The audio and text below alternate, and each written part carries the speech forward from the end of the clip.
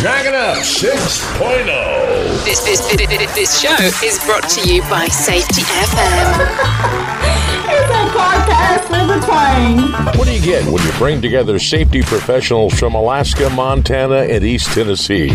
You get a podcast with a twang. Hosted by Alan Wooford, J.R. Kitchens, and Betty Stout. Dragon Up 6.0 is on the air. Wherever you go on the internet, Dragon Up 6.0 is there with you. DragonUp6.0.com. This show is brought to you by Safety FM. Hey, y'all, thank you for joining us on today's episode of Dragon Up 6.0. Today we have the distinction and privilege of having Eric Gislason with the National Association of Safety Professionals out of Wilmington, North Carolina, joining us. I've been very fortunate in the past of having Eric as one of my primary instructors in my safety progression and went through the training through NASP for both the Certified Safety Manager, CSM, and for the HAZWOPER Train the Trainer. One of the things that we're hoping to do is improve the knowledge that a lot of safety personnel out in the field don't have on the NASP. It's recent changes, its recent accreditation, and how this is going to benefit so many out there in the industry that we're not aware of its existence. Good afternoon, Eric, and thank you for joining us today. Yeah, welcome aboard, Eric. Thank you, gentlemen. I really appreciate the opportunity. So, to get going, Betty, since you don't know him, what would you like to ask Eric? Well, put me on the spot right out of the gate. We're changing it up a little bit since he already knows about Bruce Jenner. Well, I haven't really, never taken the opportunity to go in and look at the courses that the NASP offers, but I have done that today, and there's some really great courses out there. So being new into the oil and gas industry, what of those courses would you suggest that I would take on the petroleum ones that are listed? Oh, that's a good question. Yeah, that is a good question. So, we do have, over 75 different specialist courses, and we cover the gamut. We cover, general industry, construction. We got a fair amount of environmental courses, and we have an entire section of oil and gas related courses too. And we kind of break it up into, there's 3 different categories. We have refineries, we have pipeline, and we have drilling. And then we have 3 different levels within that. We have a specialist, administrator, and a professional level. So there's actually 9 different courses that are related to specifically oil and gas. And it really depends on what direction you're heading as far as, are you going to be out there drilling? Are you going to be doing pipeline? Or are you going to be doing refinery? So that's just one of the many sets of industry that we have within the scope of the courses that we offer. Awesome. Jar, brother, how about yourself? Betty, if you're done, my apologies. No, I'm good. Jar, what would you... Good, great question. Not knowing Eric. Yeah, that really was. Thank you. Eric, by the way, once again, welcome to the podcast. As far as refineries and drilling and pipeline, if you know this, I don't know, I hate to put you on the spot, but is there a difference in incidents reported, or is it pretty much just refineries? Or I would probably guess it would be drilling, because that's not a very safe job, but what would be your input on that? Well, I don't know the exact numbers off the top of my head, but I can tell you, JR, that the oil and gas industry typically has a higher incident rate. It's very similar to construction, where you're going to get higher injury rates with your falls, your caught betweens, your struck by, your electrocutions, those types of things. The old Fatal 4 kind of holds true into the oil and gas, especially from the drilling aspect. Now, that's going to be less in the refinery, because you're talking about more set parameters of operation. But certainly refineries, as we've seen lately, have had their fair of issues as well with some of the explosions we've seen lately. It can be a tough industry. I'm glad you brought that up. The drilling industry, of course, is dangerous. I spent a lot of time as a roughneck and motorman and derrick man. And even still today, there's a lot of automatic rigs out there that are safety 100%. But then there's also the old school where you have the guys that handle the slips, the tongs, and everything operates so fast, almost a lightning speed. And when a person gets hurt, it's either really bad or fatal. Do you see that a lot in your field? Well, now I'm not in oil and gas myself. Sure, you're in the training business and whatnot, but Yes.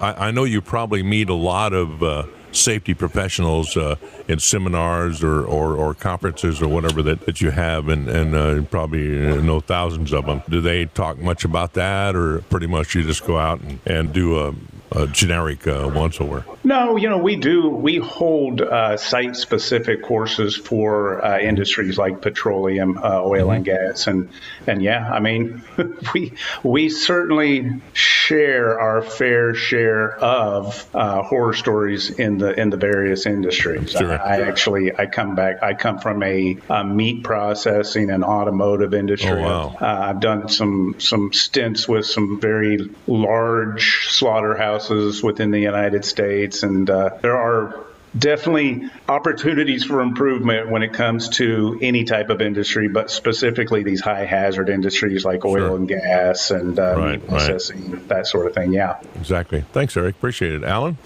Yeah, brother. So, one of the questions Betty just brought up was something I recently saw on a LinkedIn thing where a lot of people are getting in oil and gas.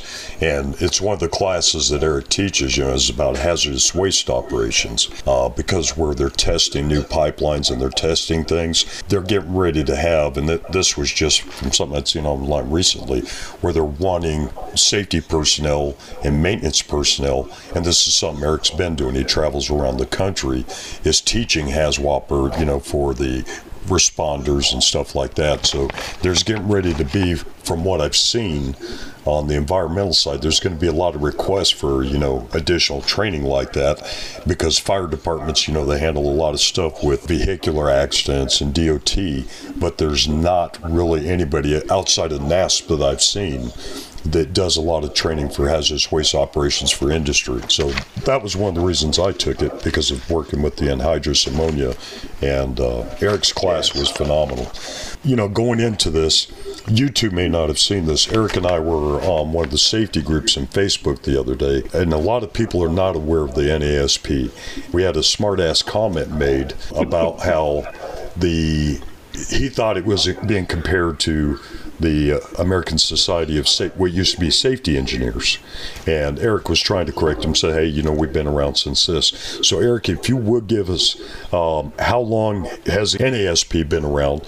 And if you know the history of when they got set, can you tell us, was the intention to start as the great organization is now, or was it originally supposed to be just specifically training? There is quite a history there, Alan. Oh, by the way, Alan, I do have a little bone to pick with you. Okay.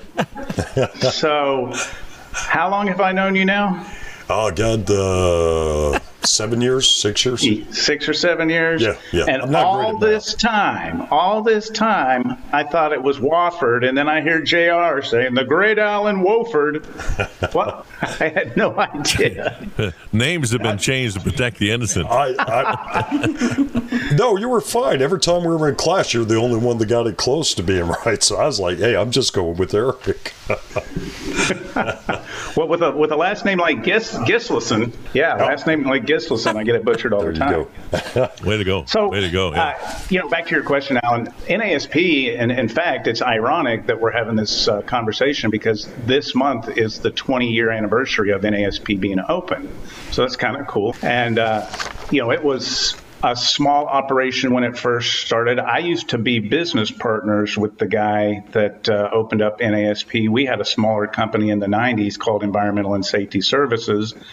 And then around 2000, I went on my separate way, and I got back into private industry and being a safety manager for several different organizations. And then fast forward, came back about 15 years later, and I've been with NASP for the last 6 years. So it really initially was an alternative means for doing training through online, when online was first started coming out. But Alan, our niche all along has been the style, the methodology of the training that we do. Yes. And We're really big on what we call andragogical training methodologies, which is just a fancy name for training adults instead of training children. I'm using pedagogy most of the time. That's right. You know, we want to stay away from pedagogy, and we want to get people involved and interactive, because that's really how people learn.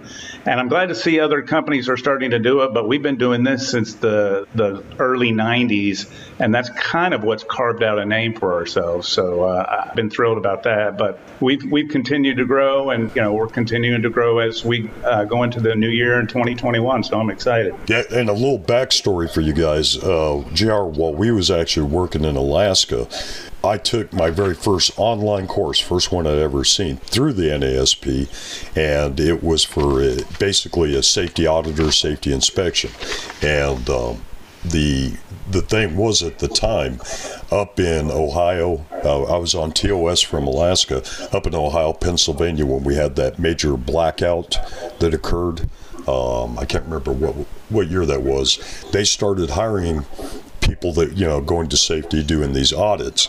And they said the only place that we could find this safety auditor training was through this NASP. And this is how I found out about it.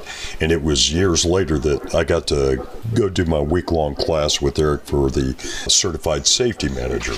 So, one of the greatest things, and this is something, that really hit me, was in some of these groups, as I was saying, that one guy was trying to compare the what used to be ASSE to ASSP, and Eric was trying to talk with it. A lot of people are not aware of it.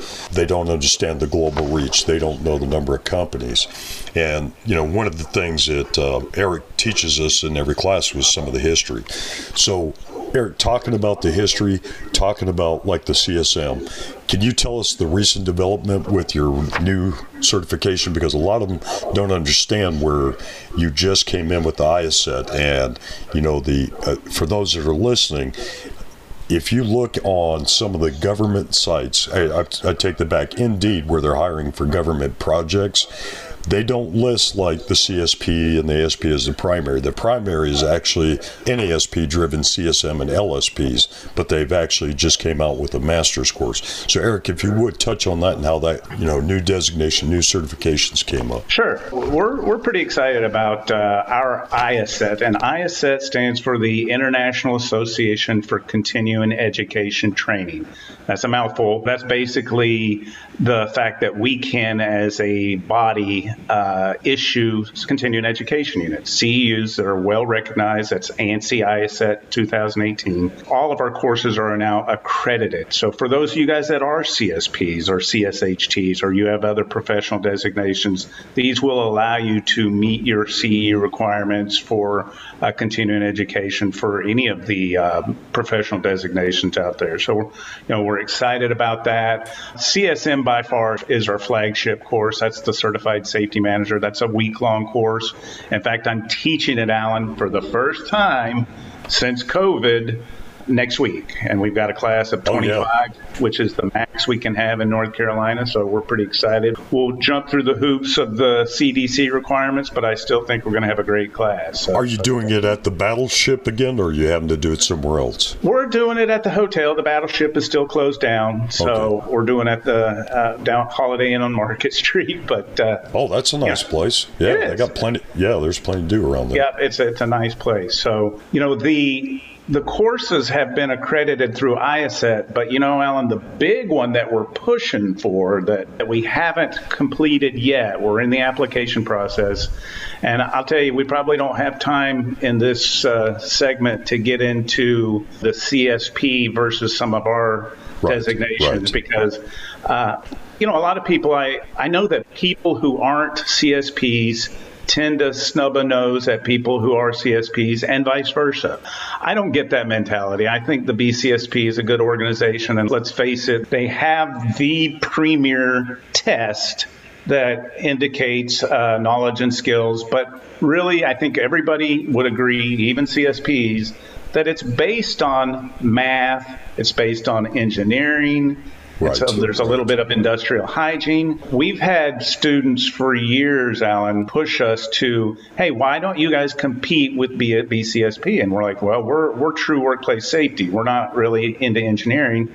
So the feedback was, well, then why don't you guys have a test that's true workplace safety? So after years and years, we are in the process through ANC accreditation, becoming a certifying body for 2 different high-level tests. This is not training. This is completely separate training. This puts us on the exact same playing field as the BCSPs of the world. Oh, wow. Once we get this accreditation, these will be 2 separate credits. There's a CSD, a Certified Safety Director, and an MSP, a Master Safety Professional. And these would be tested through a third-party proctor. They're not open book. They're closed book. It's the real deal. And we've been wanting to do this for many years, but we had other priorities at the time to get our eyes set and get our courses updated.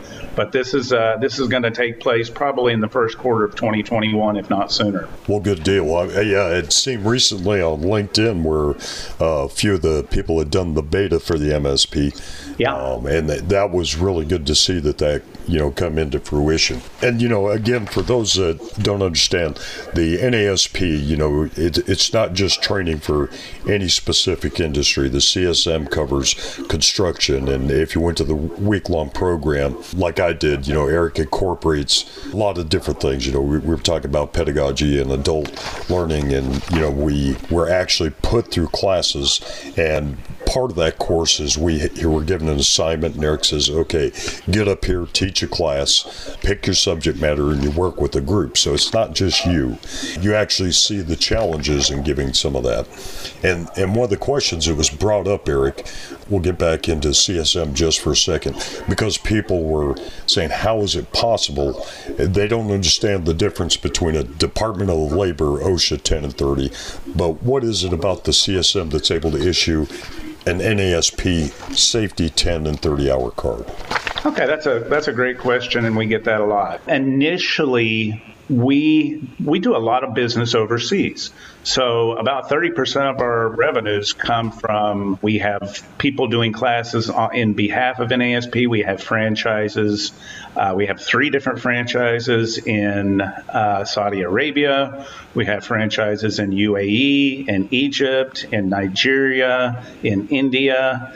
So you can't teach 10 and 30s overseas, and yet a lot of these companies that are U.S. based but doing business overseas in these other countries still wanted 10s and 30s, right? And our instructors wanted to teach them. So we allowed that, and it's perfectly acceptable under OTI to do that because they don't provide it. But then we still had people within the United States saying, we'd like to teach the NASP, the 10 and the 30. Is that possible?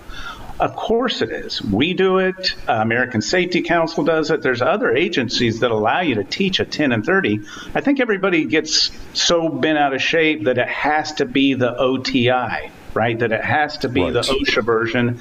And actually, I'm not a big fan of it, Alan, because if you look at what OTI says about it, say it should be awareness only, and you can't count any of the training that you do in the 10 and the 30 towards your site-specific requirements of your facility. Right. It is. That blows my mind. Now, there are 7 states in the United States that on construction sites, they do require specifically the OTI version of the 10 and the 30. So we put that on our website. We're very clear about it. It's New York, New Hampshire, Connecticut, Missouri, Massachusetts, Rhode Island, and Nevada. If you're teaching on construction sites, they require the 10 and the 30 from OTI. But nobody else does. It's completely voluntary. And that's the thing that I impress upon people. You go through our CSM course, trust me, you'll cover a lot of material, and I feel very comfortable in allowing you to teach a 10 or a 30 on behalf of NASP. Yeah, it is. If you've never taken it, it is a rigorous class. I mean, the homework you do, everything, the way Eric provides the class, again, if you've not been to one, it all builds up. So at the end, I mean, you're not forgetting anything. You understand how everything interlocks. Eric, I appreciate you sharing that. Betty, with your background and what you've recently been doing with Columbia Southern and the training you've been through, would you like to ask any questions of Eric about training and how it may help you with your new position, or is there any question you'd like to ask him as a follow-up? Well, while we've been talking, I've been kind of looking at some more of the the curriculum, some of the bore you? certifications. Who, me? No. No, I'm kidding. Not at all. It's good stuff. I can't believe that I've been in safety for this long and have overlooked this information. And It's again, a lot of mind-blowing. people are not aware. That's why I wanted Eric on here. Yeah, there's a lot of great courses on here. If I did want to look at doing some of the pipeline training, could I jump right into like the pipeline or the petroleum safety administrator, or do I need to do those courses in order? There's like a specialist, a manager, and then it looks like the administrator. Betty, if you do the administrator, the other two courses are built into it, so you're not required to take them separately. Excellent. Oh, good. Yeah. It's a good option. Yeah, absolutely. And another thing, Betty, on that note, while I'm thinking about it, you said you're enrolled at Columbia Southern. All of our courses are qualified for academic transfers. So yes, you get CEUs from NASP, but they can actually be transferred to Columbia Southern for academic credits. Our highest level certification course is an LSP, a licensed safety professional. That's 20 different specialist courses.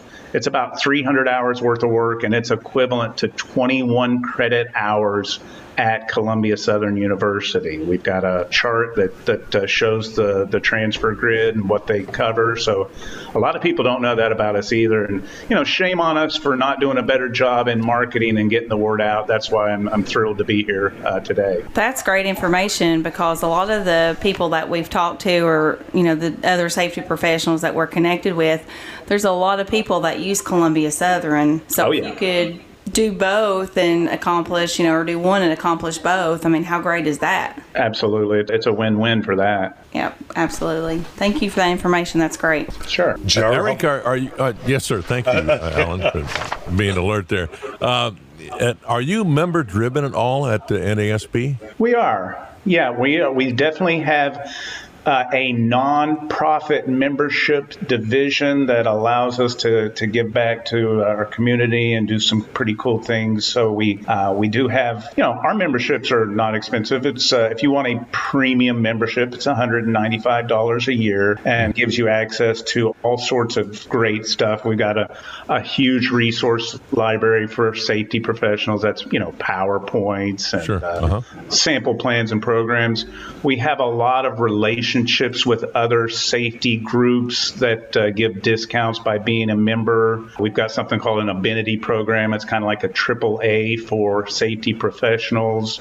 So you get all this stuff, attorneys that deal with lawsuits related to people getting hurt on the job. We have relationships with them. There's a ton of that on the the members page. And for, $195 a year, sure, can't beat it. It also, becoming a member gives you discounts on the training programs that we offer. Oh, really? Well, there you go. You become a member. Well worth that yearly membership. Absolutely. Approximately, what is the number of members in the NASP at this time? Just an approximate, unless, of course, that's top secret info. In that case, I don't believe we have a clearance for that. Do we, Alan? We do right now, yes. Okay, good. I'll need to see that clearance sheet to release that information. Hold on, let me type it up and text Don't email it to him. Don't email it to Alan. No, we've got about, the last I checked, we pulled it about 3 or 4 months ago. It was a little over 10,000 people worldwide. Wow. So, and those are active members. Those are, we've got people, how some people, you buy the membership and then you don't do anything with it. I get that. I've been guilty of it. But you get all the information you need, and then you say, okay, see you later. That's exactly right. And that's why Go ahead. Well, we've updated our membership so that, it's not a one and done type situation, because I'll admit it. I'm guilty of doing it. Get everything I can, then cancel my membership. Yeah, kind of like insurance, right? Yeah. Only not the same. Well, that's right. We get this subject asked a lot and talked about a lot. Is that, do you believe that being in the trades, i.e. like a welder, construction guy, yes, good question, floor man, transmission operator, does that help to transition you from the trades field into safety, or how do you believe about that? That's a great question. In fact, I think, Alan, we were batting that around U.S. safety professionals the other night as well. Yes. I think that it is tremendously helpful to be in the trades. I think it gives you such an advantage over somebody that just came with let's say a 4-year OHS degree and gets their ASP or their CSP. Sure. Now, there's nothing wrong with that, and there's plenty of people that do it. But to really, quote unquote, get your hands dirty and understand what other people are going through when they're trying to do their job productively and balance safety in it, to actually do the job, that's huge. Yeah, if you don't know the job, how can you instill safety within the workers? It's just, well, you can preach from you can preach from your manual, yeah. Yeah, and then everybody looks at you like you're crazy and you don't know what you're talking about. But you can't really walk on water. Yeah, I understand that. Well, thank you, Eric. I appreciate it. Father Allen. Yes, sir. Yeah. So, Eric, and I'm glad you brought that up, JR. Could you give a brief description? I know from the classes I've been in, with the CSM, where JR was asking, but could you tell us what kind of people generally take like the CSM courses? And for you guys, when I was in the class, we had safety directors, we had HR personnel. You wouldn't believe the backgrounds that went into the classes, and the same thing with the HAZWOPER Train the Trainer. But if you would, Eric, what are some of the levels that you've seen in the classroom, from guys on the floor up to executives? I'll tell you, it really is that range that you're talking about, Alan. We've got, demographic-wise, every class that I teach, I make them hold up their hands. How much time have you been in safety? Right. And surprisingly, I would have thought CSM would be a lot of the newbies, but it's not. We have a lot of our CSMs are people that have had 5, 10, 15 years in the field. It's primarily safety managers. We definitely get a cross section of HR trying to get, because a lot of companies, HR and safety go hand in hand. Yes.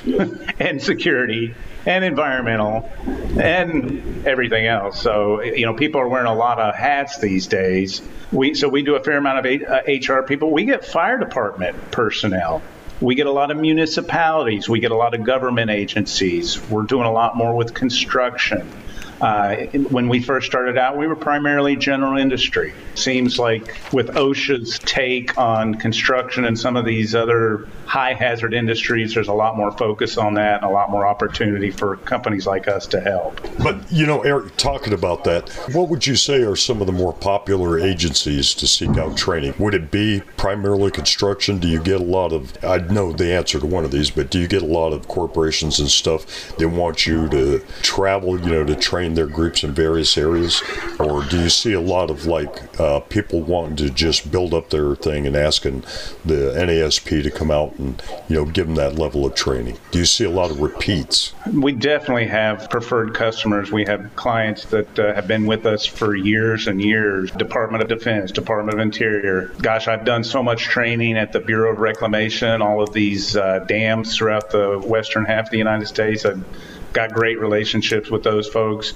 A lot of our customers, they'll go through a CSM and then they'll say, wow, we'd love to bring you in-house and do training for us. So we can certainly do that. My big thing with that is making the training site specific. If we're going to come in and do it for you, I want to review your plans and programs. I want to implement your policies and procedures into the training so that it pertains to you. I hate having canned programs and doing canned programs for clients.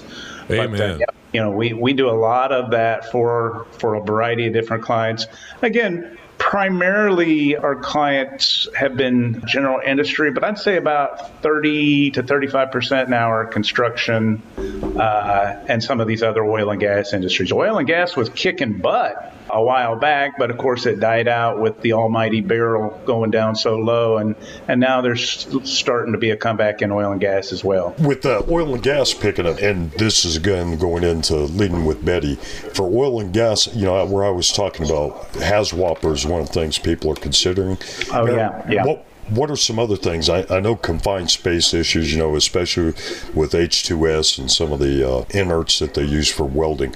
What other classes would you suggest those going into the oil and gas industry that they should have for that type of work, as you see it from your, work with the NASP? Well, I think oil and gas, you're going to hit on all the same general industry standards that you would in a lot of other scenarios, physical scenarios. But, we do a H2S train the trainer course. So we do, and let's face it, H2S is a big one, 10 parts per million on your PEL with ACGIH saying 1 part per million for a PEL. That's crazy. That's very difficult to comply with.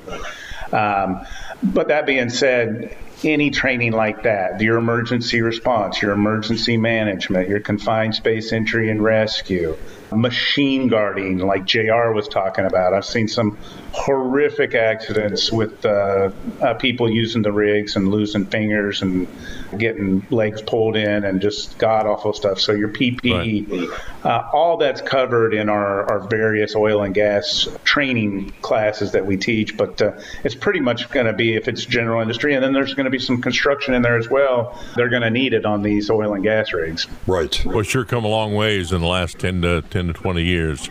The safety in the oil field is just amazing how far it's come. Oh, absolutely. I mean, that's the name of the game, continuous improvement, That's right.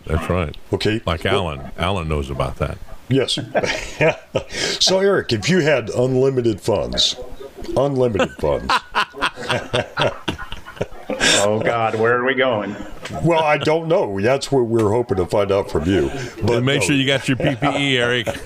No, as a serious question before I go back and, let Betty and them ask. So, one of the things that was recently brought up, with where safety is concerned, they just had the National Safety Stand Down for Falls and stuff.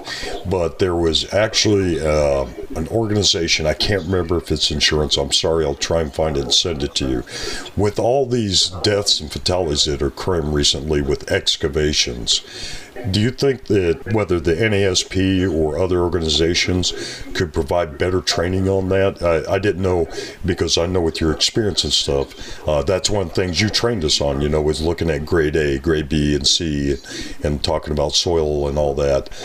Do you think that that's something that should really be intensified, the training on excavations? Well, I think anytime you have a fatality like that, it raises a red flag that maybe, especially when you start seeing trends like we are, you hate being reactive and chasing your tail on stuff like this. But if there are continued increases in fatalities, it's something that always is going to need to be looked at and provide better and more quality training.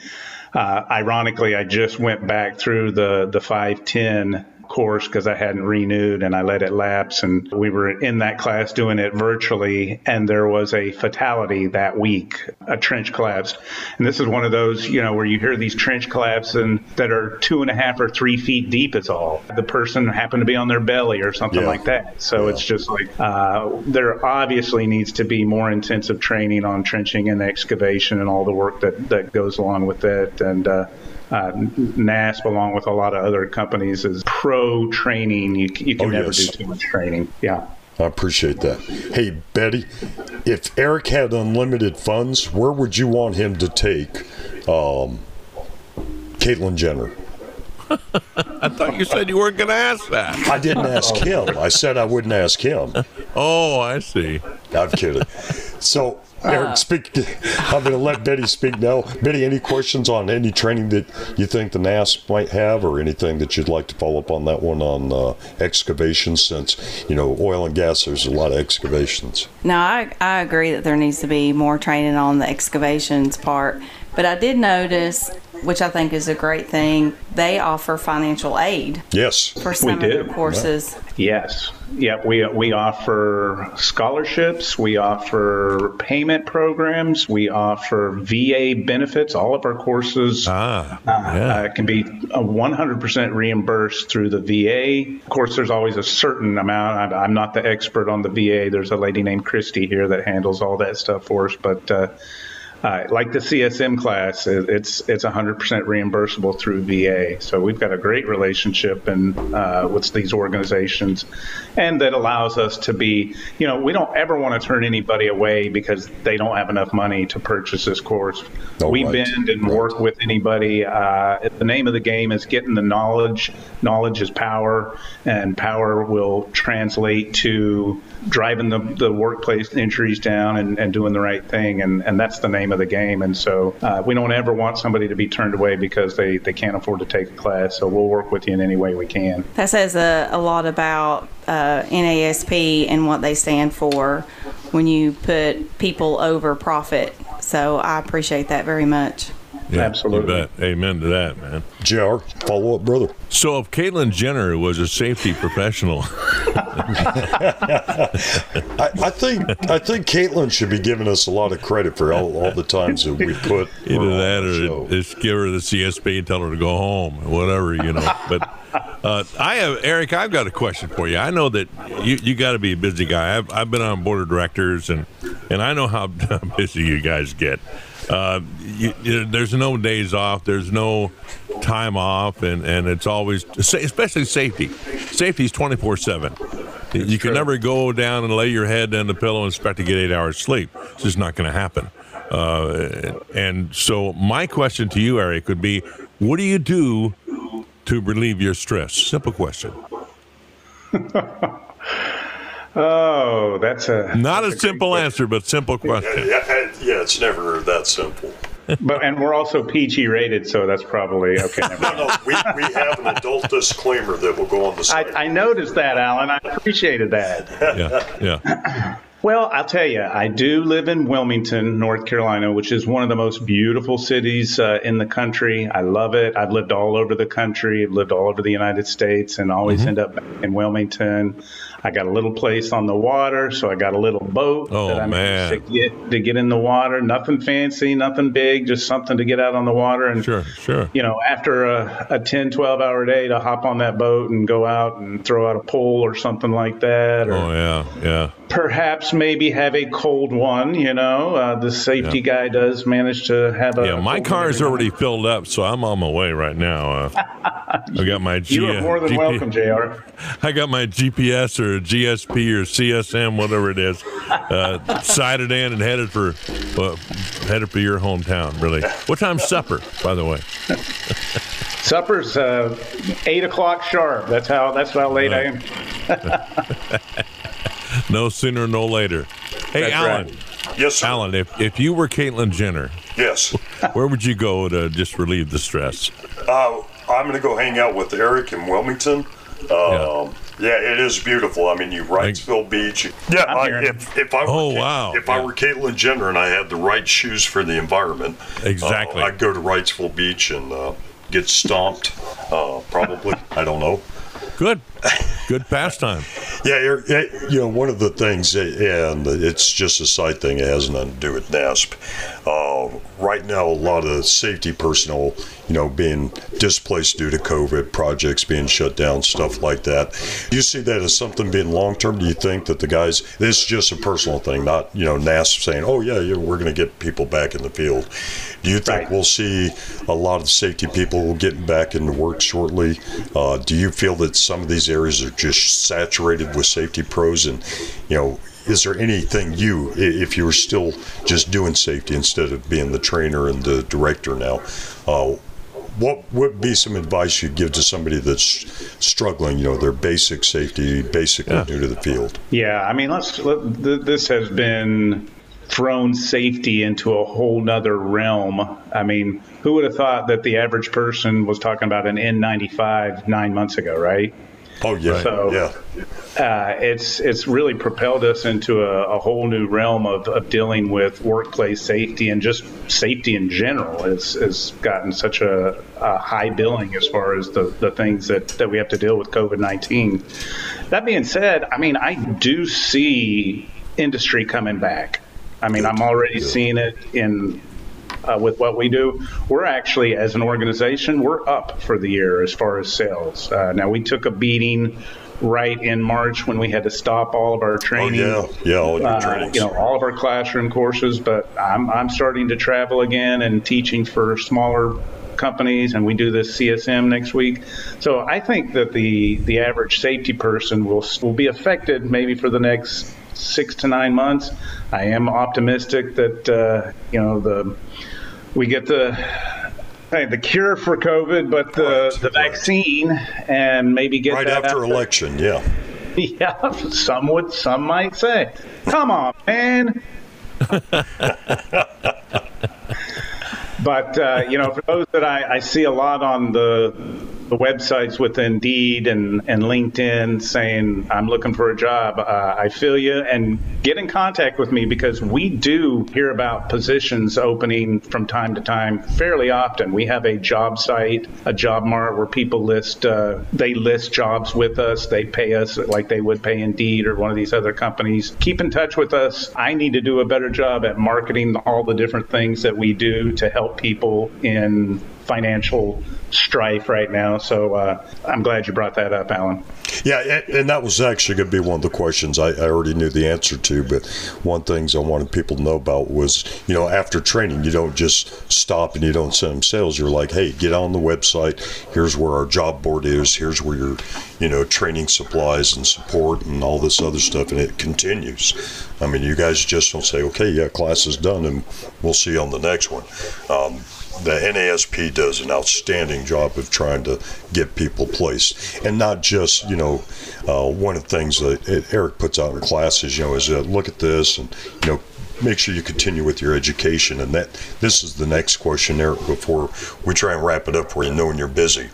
As a follow-up to like CSM, as a follow-up to any type of safety training, what type of training do you think safety personnel should get into?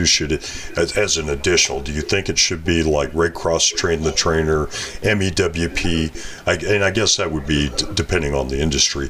But what would you say is some good follow-up classes outside of like the NASP or any other OSHA type of training?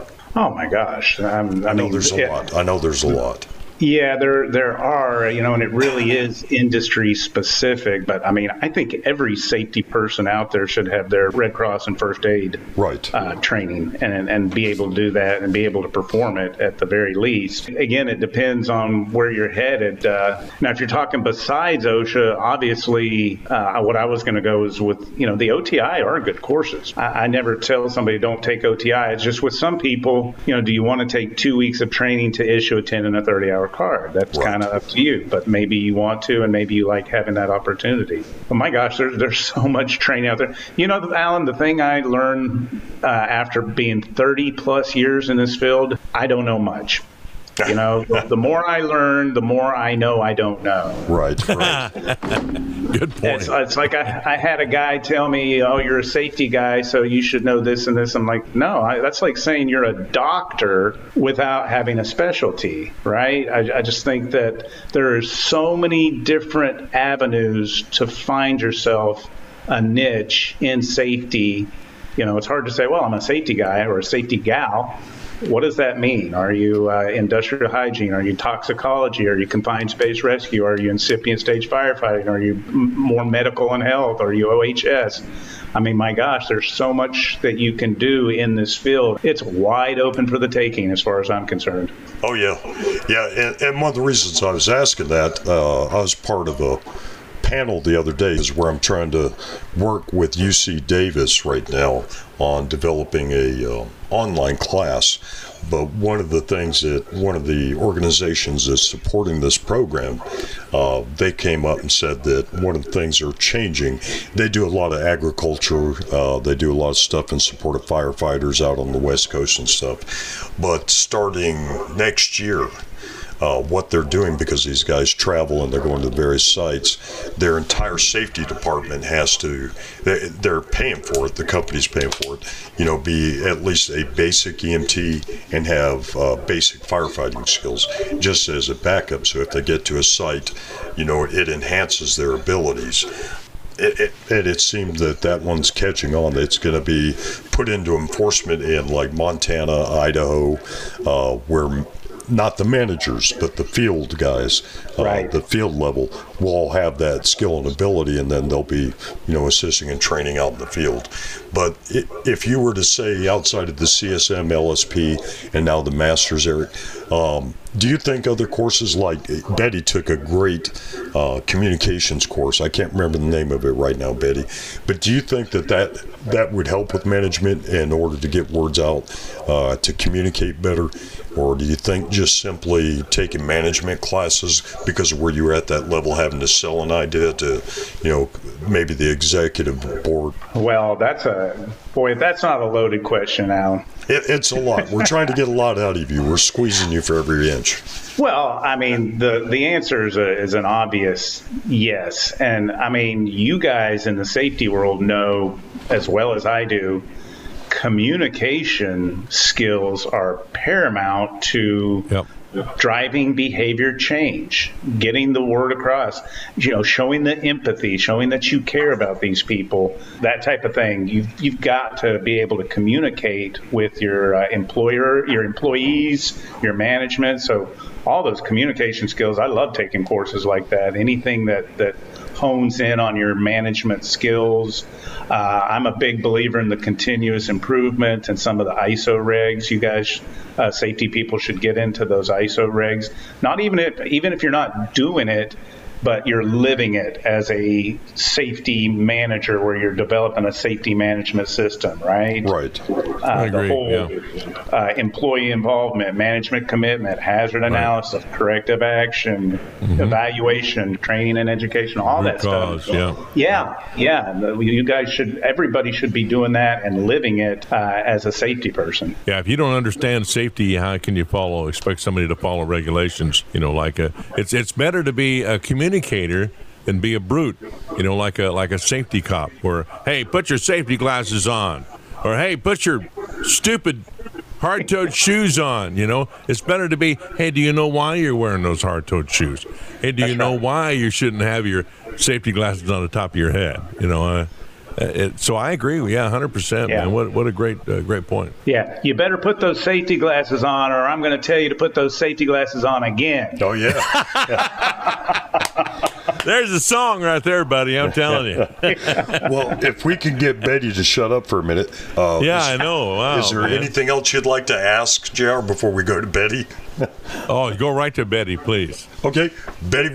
Before we let Eric go, and if we can get Eric just to be quiet so you can ask him a question for a minute. That's hard to do.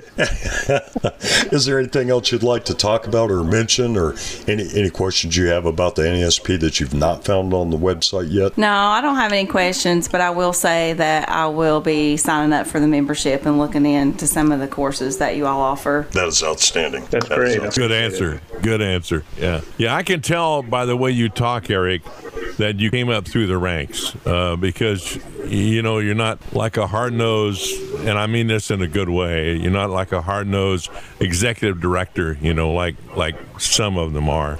You come up through the ranks, and you know what it's like to be a safety person. You know what it's like to be a new guy in class. You're scared to death. Your palms are sweating. You don't know what they're going to do. They're going to kick you out if they say, "What's your name?" I don't know, man. So I can tell that you're a gentle person, and except when you're on the lake, then it's aggressive. That's right. Sure. With that beer in your hand, damn drunks.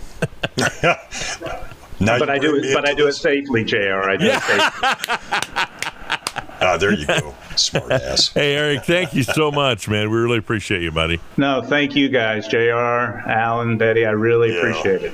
Well, brother, we appreciate you probably missed your opportunity for lunch and everything, and I'm glad you got to come on the show with us. But before we cut you loose, is there anything you'd like to say about the NASP that's coming up? Anything that you want to put out there for people like Betty that may not know about the organization? Well, first of all, again, thank you for the opportunity. I don't get that opportunity to speak this much.